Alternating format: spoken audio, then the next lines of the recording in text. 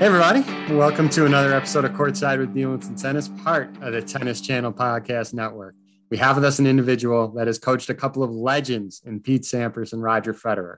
This individual is currently working with Taylor Fritz, and you can also hear him doing such great work on Tennis Channel. It's an absolute privilege to have him on with us tonight. Please welcome to the pod, Paul Annacone. Paul, thank you so much for taking time out of your evening, talking your tennis journey with us. This is going to be a fun one. It sure is. Thanks for your patience. Steve probably thought I was trying to give him the cold shoulder. He had to pause so many times before we could nail it down. But thanks for the patience. Looking forward to it, and I'm sure we're going to have some fun topics to chat about. Oh, for sure. And whether it was going to happen today or in 12 months from now, we were fired up to have you on. So, end of a long year. Kudos to everybody in the tennis world getting through 2021 in this pandemic. We're still, unfortunately, in it. We're not quite out of it. Again, great job by everybody involved to get us through the year. What are you doing, I guess, tail end of the year, very beginning of the new year before the Australian? Yeah, it's an interesting time, right? And as you get older, you go through so many of these off-season, pre-season, end of season kind of situations that it's always, for me, it's very exciting because a couple of things happen. You get to take a deep breath, which I think is really important for the players and the coaches and the tennis community. And then you get reinvigorated about what's going to happen next year. And after 2021, all the great storylines and all the terrific things that happened, I can't wait. I can't wait to see it. And you mentioned it. Look, it's been a brutal time around the globe the last 24 months. And we're all keeping our fingers crossed, hoping things get more back to quote unquote normal. But I just love that sports is one of those things that can give us something to escape to.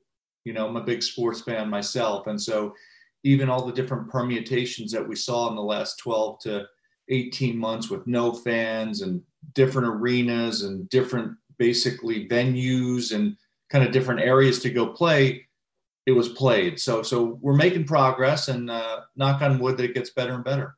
Amen to that. Sports has been a savior for a lot of people during this pandemic. It was brutal when nothing was going on, when this first thing all started. So I know most of the younger generation knows of your work at Tennis Channel and as a coach of Pete and Roger, and now with Taylor. But, let's not skip over something. You had a really solid playing career, and I want to start in your college career. I mean, you played at Tennessee 1982 through 84, I believe, named the ITA Player of the Year in 84, 51-3 in singles while winning the ITA Indoor Singles Championship, All SEC, All American. I mean, talk about your experience at Tennessee, and shout out, by the way, Tennessee, Chris Woodruff right now leading the way, doing a damn good job at Tennessee. He sure is. Chris played after I did, but had a win over Andre at the French too.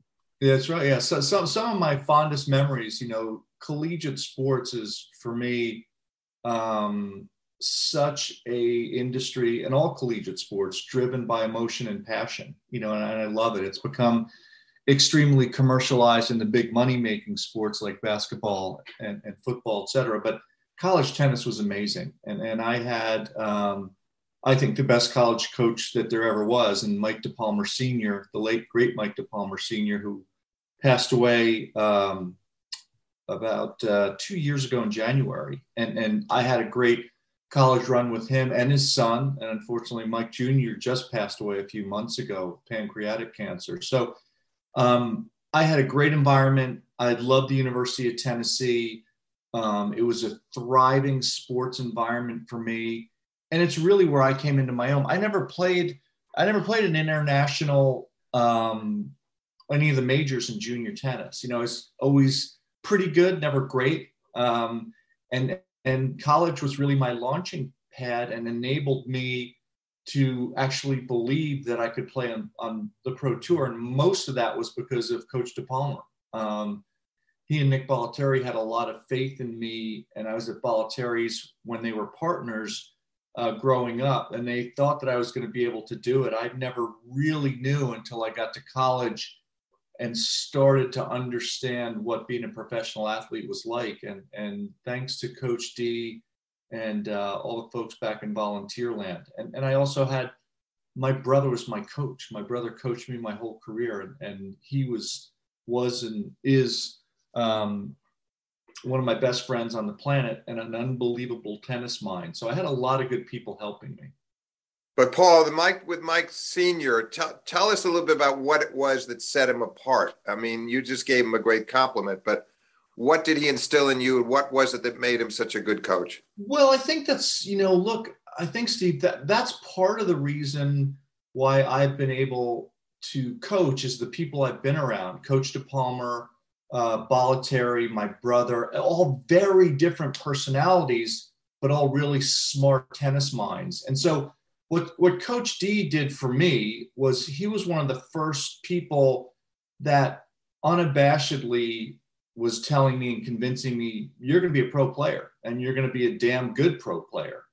And just no, bells and whistles, just felt like that from the beginning. Ever since he kind of saw me when I was 13, 14 years old, he always just had this belief in me. And I think that was my first initiation of understanding what confidence was and understanding what was necessary to have that confidence. But the thing coaching wise, where I thought he was so amazing was his personality. He had such a vibrant and passionate personality. And this is where I think tennis is different than all these other sports, all the other team sports, is if you want to be a good tennis coach, you have to figure out how to mesh your personality with a lot of different personalities. And it isn't any more prevalent than coaching a college tennis team where you've got a lot of different personalities and you've got to unite as a team, right? So Coach D was great at that. He was a lot of fun. He understood my personality incredibly well. He understood the game incredibly well. And he made it a lot of fun. And I think, Steve, the biggest thing, like I said, is he planted that seed of belief in me. And that was really the catalyst. Interesting. Well, just a quick side to that, Paul. It seems like that's something that came into play much later. We'll get into it more. But just the fact that when I look back on the Sampras Agassi years, and you seem like such a perfect fit for Pete, and Brad Gilbert was the right fit for Andre. That might not have worked in reverse, right? So getting back to what you said about personality, I think that's a great point, Steve. And that's what you just don't know in individual sports when it's that mono-focused, right? It's not, people aren't, they're not congregating around, Belichick's game plan. The players aren't conforming. I mean, the players are conforming to him. In tennis, Pete and Roger and Henman and these guys aren't conforming to my philosophy. My philosophy has to be bought in by the player.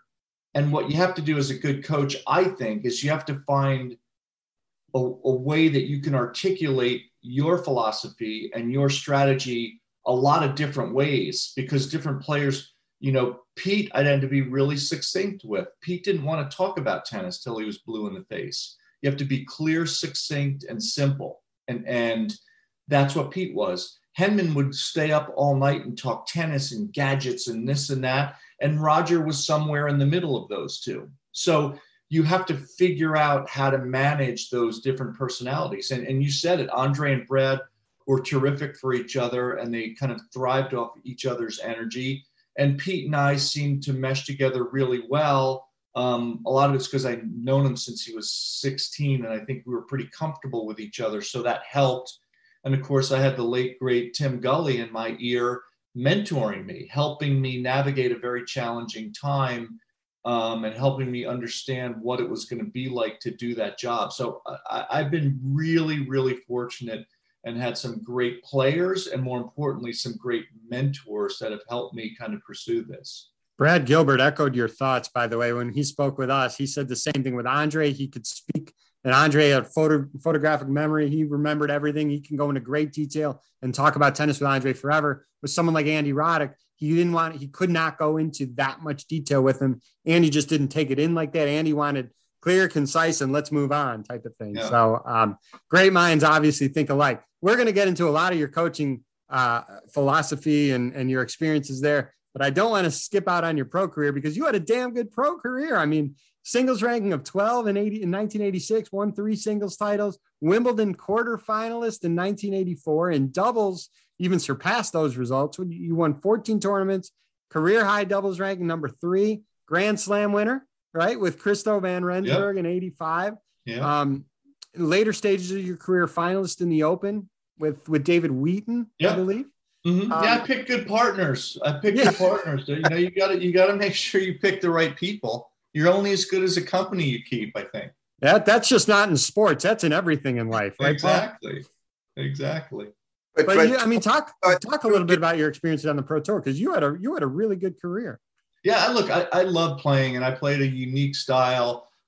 Steve probably remembers, and you may remember a bit of me just kind of rushing the net and at all costs coming forward. And because it was so different, I think it was really important for me to trust it and to buy into it. And I think that's what Coach DePalmer and my brother especially really helped me understand that, you know, you have to believe in the way you play. There's a lot of players that are better than you when you stay back. There's a lot of players, but there's not a lot of players that can relentlessly put pressure on their opponents like you can, because of your hand-eye coordination, the ability to chip and charge and take the ball early and get on top of the net and steal their time.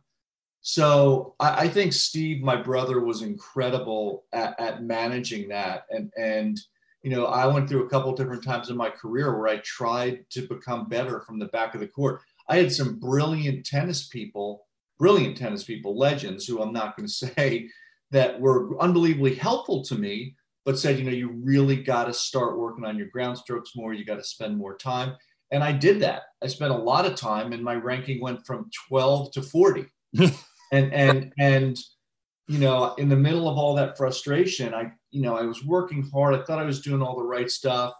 And here I had the great, you know, mind of my brother in the corner through all this. And finally, when I kind of got to the end of it, I said, Steve, you know, what's the deal? I'm working so hard and hitting the ball much better now. Look at where I'm ranked. What's going on? And Steve said, you look much better losing now. You look much better losing. The points are better. It looks really good. You look better losing. And he just said, you've got to play with what you do well. Yeah. And right after he did that, actually was when I won Vienna, is because I kind of reinvested into that style. And I ended up beating Kelly Everton in 5 sets. I beat a very young Peter Korda, but I reinvested in that style of play. So again, my coaching philosophy is about the player understanding who they are as a person and who they are as a player. And that really has to get bought into by the player. And I think that's why I did have some success on the tours, because I inevitably went back to what I knew I was good at. Do it. Know what you do well and do it very well, and you'll be fine. You'll have success. Exactly. As far as coaching, and you know, the connection with Pete is quite interesting, because it was in 1995 in Australia, I believe. You were there playing an event. You were still playing. I think you were finishing up. Mm-hmm. Pete was there with Tim Gullickson, and Tim got sick. And we remember, I think it was the quarterfinal match with Pete and Jim. And you saw the emotions from Pete, and it was, again, you don't see this a lot in sports, and the public views these people as robots, and these people are not robots. They're humans. And you saw, and I know Steve Flink can speak to this a ton with his knowledge of Pete. You saw Pete's emotions get the best of him that night. I mean, you never saw Pete break down like that. And the reason being was because Tim was sick, and we're also sorry with what happened with Tim. You were there, not part of the team, but you knew Pete for a little while, right? And it just, when Tim had to fly back home, you kind of took over the reins at that point.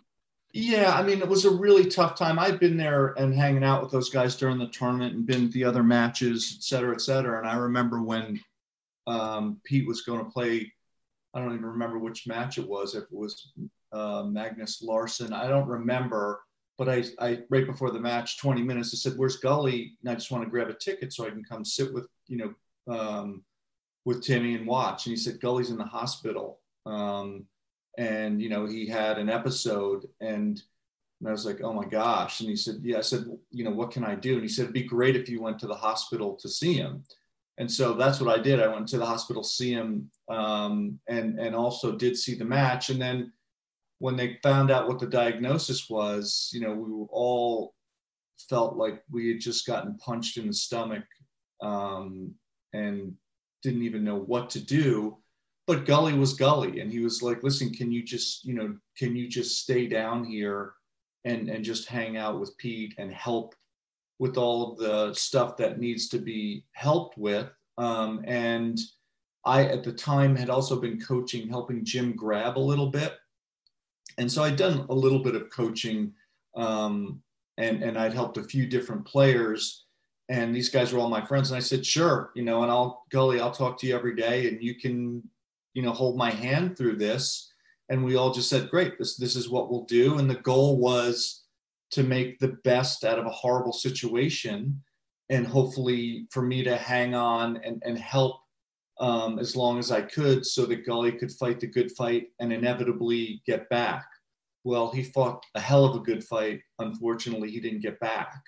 But I know that all Pete's successes during that time were medicine for Tim. And I can tell you, throughout that whole time, all the conversations I had with Tim, and all of the teaching and the camaraderie and the laughs on the phone with him at home and me at tournaments, was awesome for me. I mean, I just got a masterclass mentorship, albeit in a really horrible way, but I think it helped all of us to have each other. And then when Pete lost and ultimately broke down emotionally against Jim, that was one of the hardest things. I remember being up with Pete until almost 4 a.m. After that, he back in the hotel, we were just hanging out talking, and he just said, I've never lost control of my emotions like that in my life. I've never felt like that. And so, you know, I was there, and so we just talked about it. And I had lost one of my best friends when I was 19 to leukemia. And so I said, you know, you can't stop how you feel. So the hard thing for you is you felt a certain way with 10,000 people watching on center court and 6 million on TV. You know, I got to mourn and be shocked and all of my emotional gamut by myself. I said, unfortunately, you didn't get to do that, but it doesn't, you know, there's no evaluating it or judging it. It just is. You're a human being. You know, he's one of your best friends on the planet in an unbelievably dire situation. And you just showed how human you are. That's just life. And so I think it was in a very kind of sad way, it was an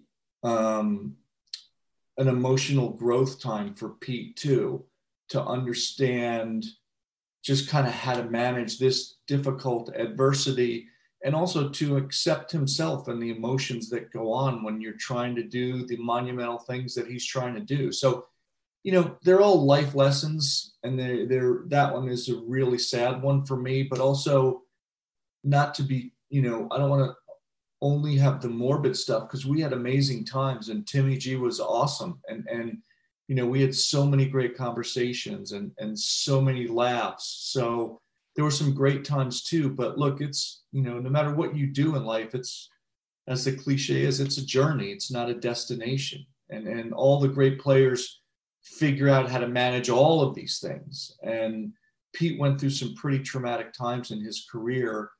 And I would put him up against just about anybody on the planet in terms of laser-like focus. People always thought he's this quiet, you know, withdrawn. He was an incredible competitor. And in the big moments, I wouldn't mind him playing a match for my life. Yeah, I've asked Steve this before. You pick anyone in the world, you know, at any time to serve for the match, you're going with Pete Sampras? Yeah, I mean, look at it. Look at his what's his major final? It's 14 out of 18 in major final. Yeah, I mean, right. But Paul, plays a big match as well. Go ahead, Steve. Sorry. You described so well that and you recall it so vividly, talking to Pete that night after the gym match, and strikes me that whenever you, and I've heard you tell these stories before, that you were remarkable at such a young age at the psychology of the game, the psychology of life. How did you develop that so early in your life? I could understand it now as you helped Taylor Fritz, but you were quite young and yet able to be, I wouldn't say a father figure to Pete, but you also were at the very least like an older brother. I mean, that was a very important part of what you did, was it not? I think so. Yeah, look, and you know, the blessing and curse of coaching great players is they're great, right? But that's awesome because they're great. But the bad part of that is they tend to only make news when they lose. So sure, it's a great coaching job, but you better keep winning. And if you're that player, you better keep winning. So I think a lot of the psychological stuff I learned through my playing years. As I was winding down, I learned. And also, my mother was a guidance counselor. My father was an educator. My brother was very introspective and smart. So I was around people that thought a lot, you know, and I think that as an athlete, especially as a tennis player, and this is why, Steve, this is why I love tennis, is it's just you. You're naked out there. You know, you walk onto center court and there's nothing else like it on the planet than walking through the arches on center court and walking out there at Wimbledon. And there's nowhere to hide. There's no timeout, bring in the substitute, get the, you know, go take a breather with your coach for a half an hour. That's it. So for me, you better figure out how to manage that emotional stuff. Otherwise, you're not going to maximize your talent, whatever your level is. And so I always felt like when I started in it, Steve, I looked at evaluating players in three areas: their head, their heart, and their physical skills. Those three things make up the player. And there's a lot of players that are good in one. Some of them are good in two. The all-time greats are up at the top in all three of those things. And I think that I realized that at a very young age, playing and coaching. And I just try to, you know, even to this day, you talk about working with Taylor Fritz. I mean, I just try to keep my antenna up. I learn something different every day. I learn something new. I have more contemplative thoughts. There's more things to evaluate. So I think that, sure, you have to know tennis. You have to have a player that buys in, but you also have to be objective, and you have to know when to talk, when to listen, when to be a dictator, when to receive. You've got to figure all that stuff out. That's not easy. That's the hard part of coaching right there. Yeah, it is. It's tough. And I think it's different in team sports. I think most of the team coaches don't have as close of a connection because they're with a team. You know, the football team, how many guys on a football, how many people on the entire team? 80? I don't even know. I mean, in the basketball, 15, you know, so you have relationships, but it's not traveling 35 weeks a year with one player, playing cards with them 5 nights a week, you know, knowing all of these things. It's a very different dynamic. So I think that lends itself to having to be pretty creative to keep your message alive, and also having to be probably a good listener too, because it's not a one-way street. Yeah. And for the younger generation, the match we're talking about with Pete and Jim, Pete actually won that match. It was incredible to go see that performance. You could see it on, go on YouTube and whatever. He lost a couple rounds later in the final, but the specific match that we were referring against Jim, Pete came back and won that match. And it was a special performance.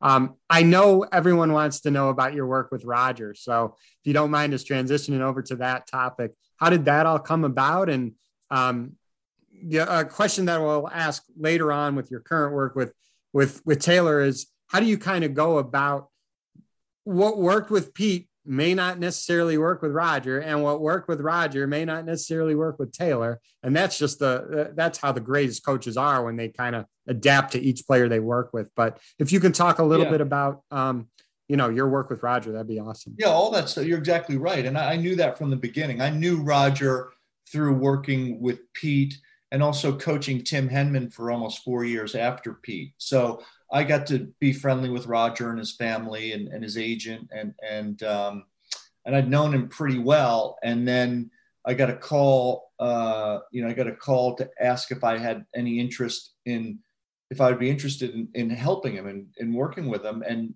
could I come to Switzerland and spend a couple weeks just together to see how it went? And I was like, sure. So I went over there and we went out to dinners, and, I got to know them even more closely, got to know Mirka and the kids and the team much more closely.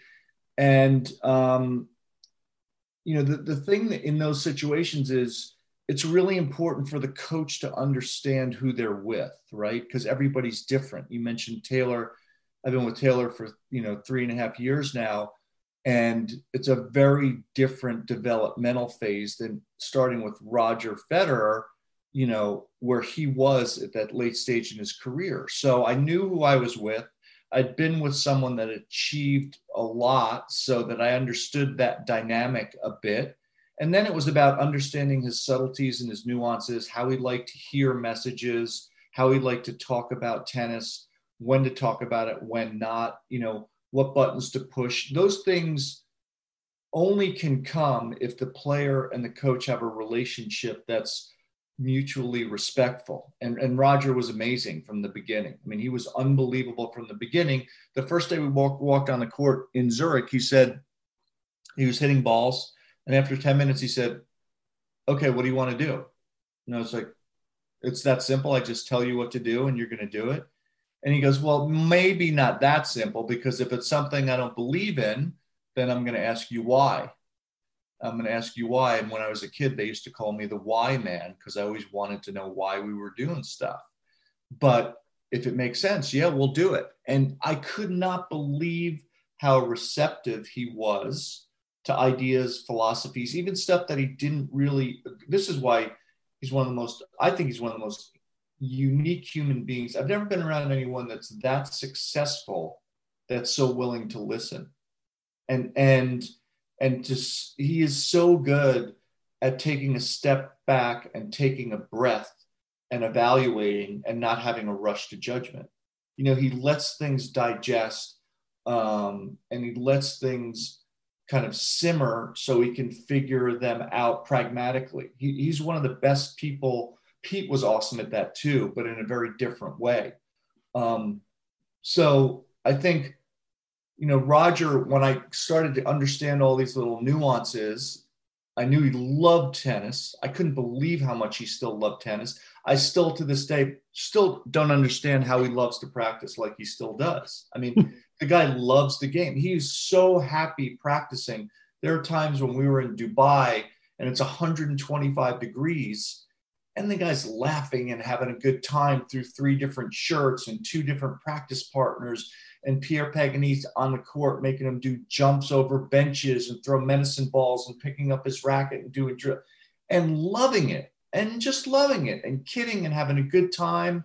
I think a lot of that is because he's had such a good team for so long. Severin Luti's been at his side forever. He's maybe the best coach that people don't ever talk about. I mean, the guy's incredibly good at what he does, Severin. So all of these little things come together. And when you're fortunate enough to be around greats, it's for me, it's a learning experience, and hopefully I know enough that when we get into a situation where they really need something that is valuable, I can add it to them. And Pierre Paganini said the best thing I've ever heard as a coach. He said to me, we were talking about stuff one day, and he said, now, my feeling is the difference with coaching and training, what we do with someone like Roger, is it's only 1 or 2% difference in the level that he's going to play. But that 1 or 2% difference is at the 99th percentage most important time of every match. And that's the difference between getting to the quarters at Wimbledon and playing in the finals. And so all of these little subtleties add a little bit of a benefit at a big moment. And I say Pierre's just, he's an amazing individual. Just, I learned a ton from him, but just a great mind about how to train, why to train, and all of the training habits that pay dividends in moments like that he just talked about. So look, it's amazing. Roger's just one of these guys that you could spend all day with. I mean, what you see is what you get. He loves people. He loves life. He's a citizen of the world. One of the most optimistic people I've ever been around. And that's why even through these times of adversity right now, you know, he genuinely still has a smile on his face, and it's about how fortunate he is and the challenges that are ahead of him. So it's, it's been a pretty fun road. Well, talk about the differences and similarities with Pete and Roger as a coach. I mean, and I start off with the supposition that these are two self-sufficient guys. I would trust either one of them to go out there and do it on their own. That's not disrespecting you. I just mean I think they're remarkable that way. So how was it similar? How was it different in terms of how you went about helping them? Yeah, it's a great point, Stephen. You know, I said that to Pete at the beginning. I said, why do you think you even need a coach? You know, and he said, well, you know, no matter what I know about myself and what I know about tennis, I can't see everything while I'm out there trying to do it. You know, and I need somebody that I trust that's got, you know, the computer that can sift through the right stuff that makes the most sense at big moments. Roger was the same way. Roger felt the same way. They both knew, even as smart as they were and as much as they trusted themselves and as self-sufficient as they were, they needed the right people to help them at just those moments that really matter. Now, the biggest difference is Roger was and is a global icon that embraced it and loved it and loves it. And he's, you know, he loves going all over the world and loves bringing his family. Pete was not. Pete, as you know, is an introspective guy, comes from a Greek middle-class family and, you know, brother, a couple of sisters, and he, you know, wasn't born to be in the spotlight. But where he was born was to hold up as many major titles as he could. And I asked him about that early on, and he said, you know, after I lost you've heard this story 50 times, you know it, but after he lost in the finals of the Open in 2002 to Edberg, that's when he made a decision of why he was going to play. And I said, what do you mean by that? And he said, you know, I could just play and I'm going to be 4 to 6 in the world or 8, and I'm going to make $6 million a year. But you have to look yourself in the mirror and go, why am I playing? And after he lost to Edberg, it took him a while, but he's like, all that matters is how well I do in the majors and how long I can stay at the top. That's all that matters. That's why I play. Yeah, that was 1992. I think you said 2000. It was 1992. I'm sorry, 1992. Yeah, I apologize. Yeah, and Roger has a similar philosophy, but I always felt like this. I don't mean this in a derogatory way. I always felt like Roger was the incredible competitor, but he was more like the sportsman. And Pete, I felt like he was that laser-like quiet gladiator.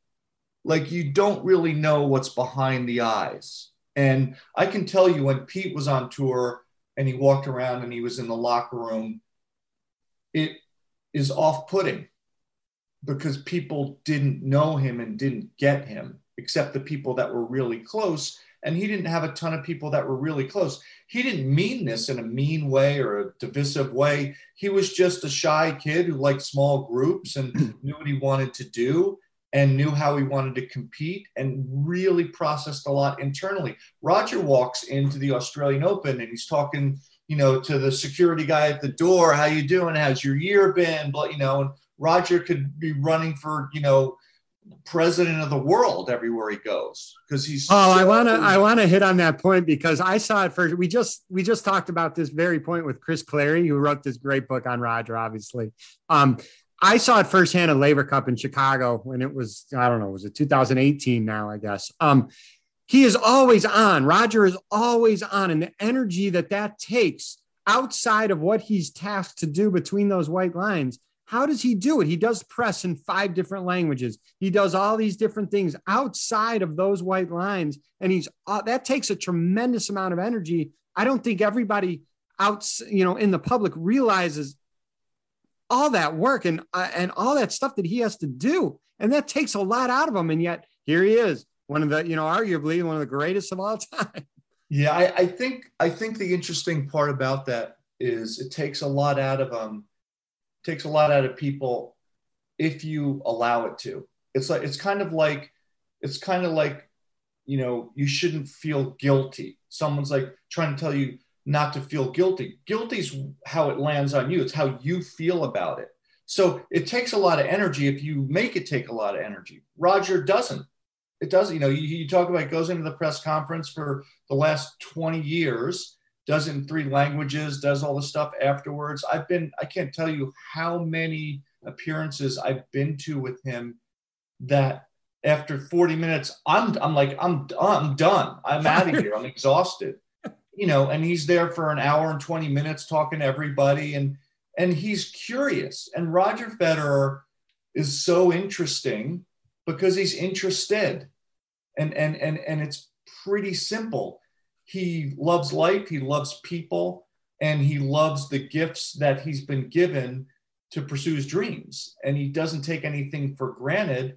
And he's just very much in the moment. And it's hard to teach that. I don't know. Every time I see Robbie and Lynette, his parents, I'm just like, whatever they did, they should sell, because it's amazing how he's handled all this. And people, you guys both know it so well, people think it's all fun and games with all of that living in a fishbowl. It's not. I mean, look, I was around it just as an innocent bystander for 15 years with, Pete and Roger and Tim Henman. It's friggin' exhausting. It's great fun. It's nice to sit on the floor and watch the Lakers play. I like that. But it's also sometimes it's tiring to not be able to get through a meal or to get out of the airport or even to get into a taxi or, there's some stuff that's hard too. And I've never been around anyone that takes it in stride like Roger. It's really amazing. But Paul, just to quickly return to this theme, you talked about Pete and Roger and how they sort of their presence in the locker room, the differences there. But we were also talking about the sportsmanship theme. Don't you think when it came to on-court sportsmanship, the similarities were there? Because I thought, to me, that was one of Pete's great traits. As fierce a competitor as he was a sportsman. Yeah, I think both of those guys are like that. I think it's misunderstood. I think because Pete was probably less emotive. Who do you think was less emotive? Pete or Roger? Yeah. I would say slightly Pete, just slightly, right? Yeah, I think so. I think so too.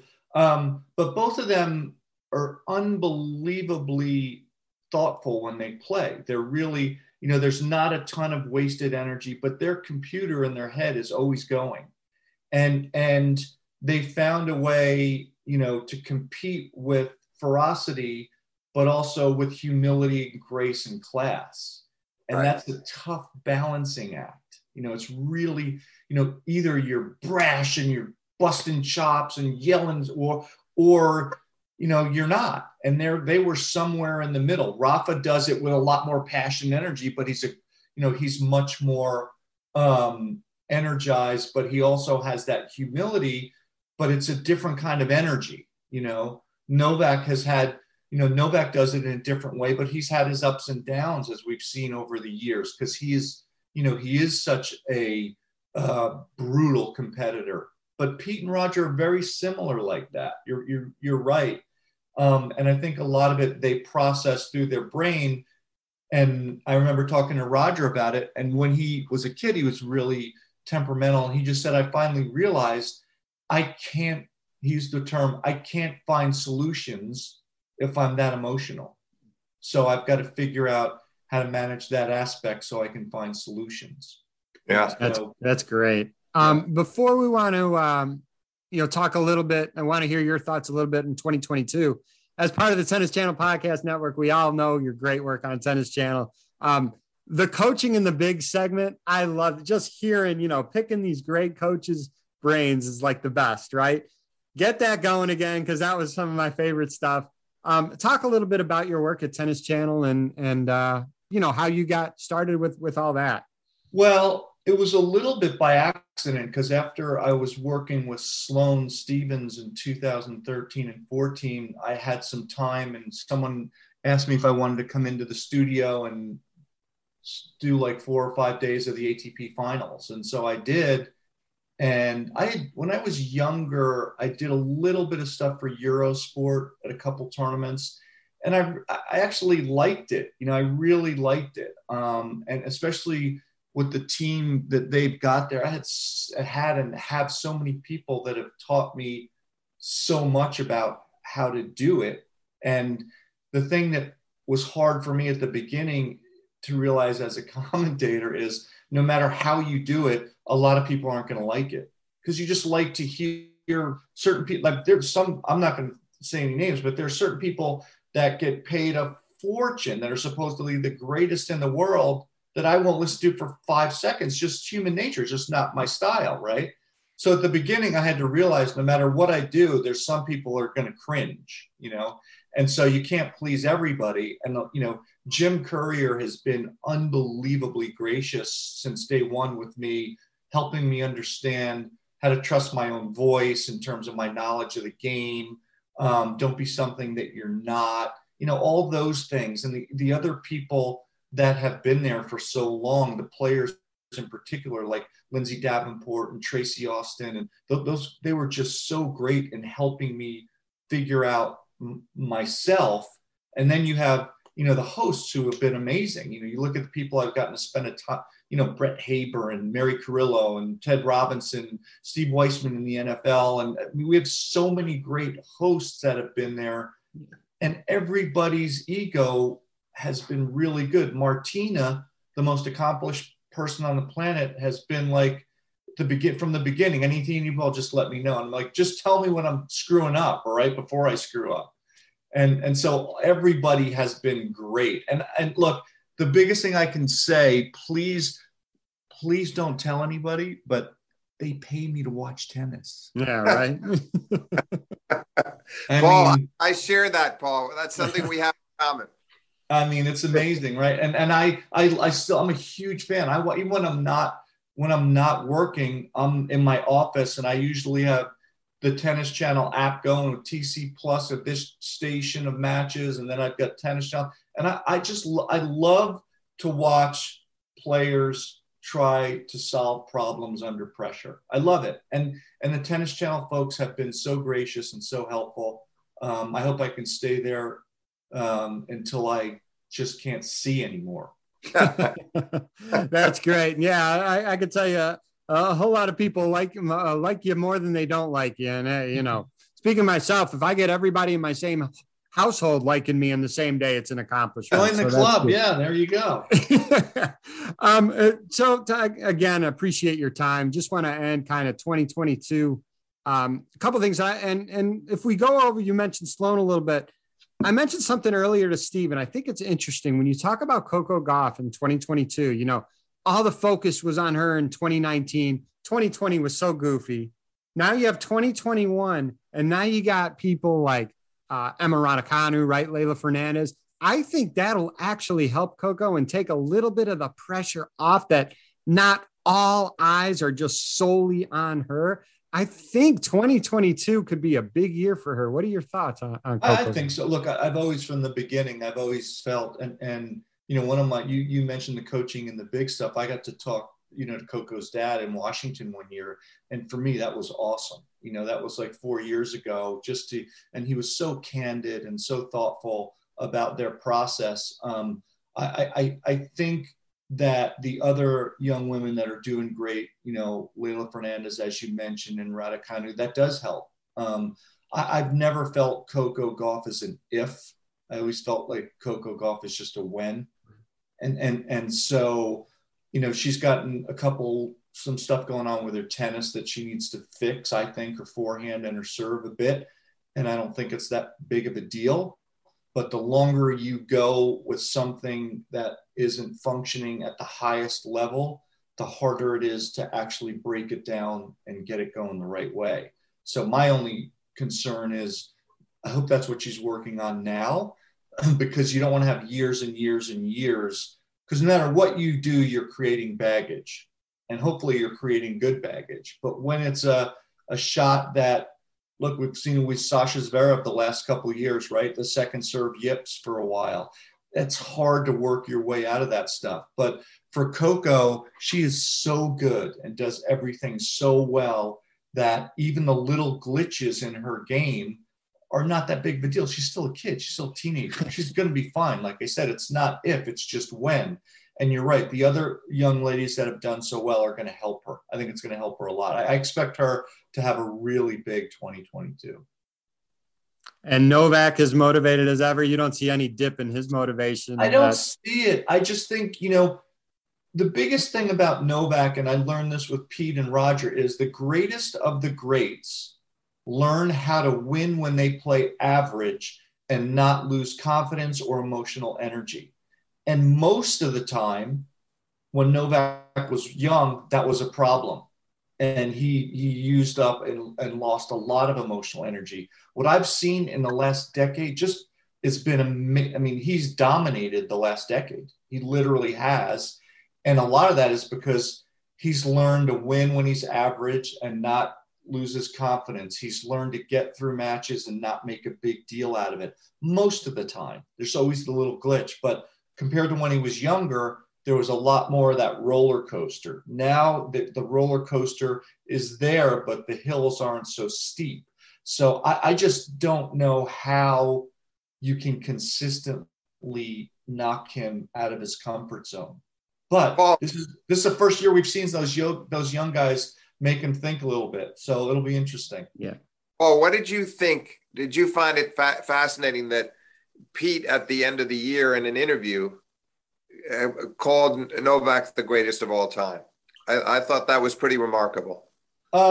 Pete doesn't like to say stuff that pronounced, so I was a little surprised. But I have always loathed the situation because I don't believe in that statement, because I think it's virtually impossible to compare eras. And you could say most accomplished of all time, but I just don't believe in the greatest, because there's no way anyone can prove that Rod Laver wouldn't have been something off the charts with today's sports science and technology and all that other stuff.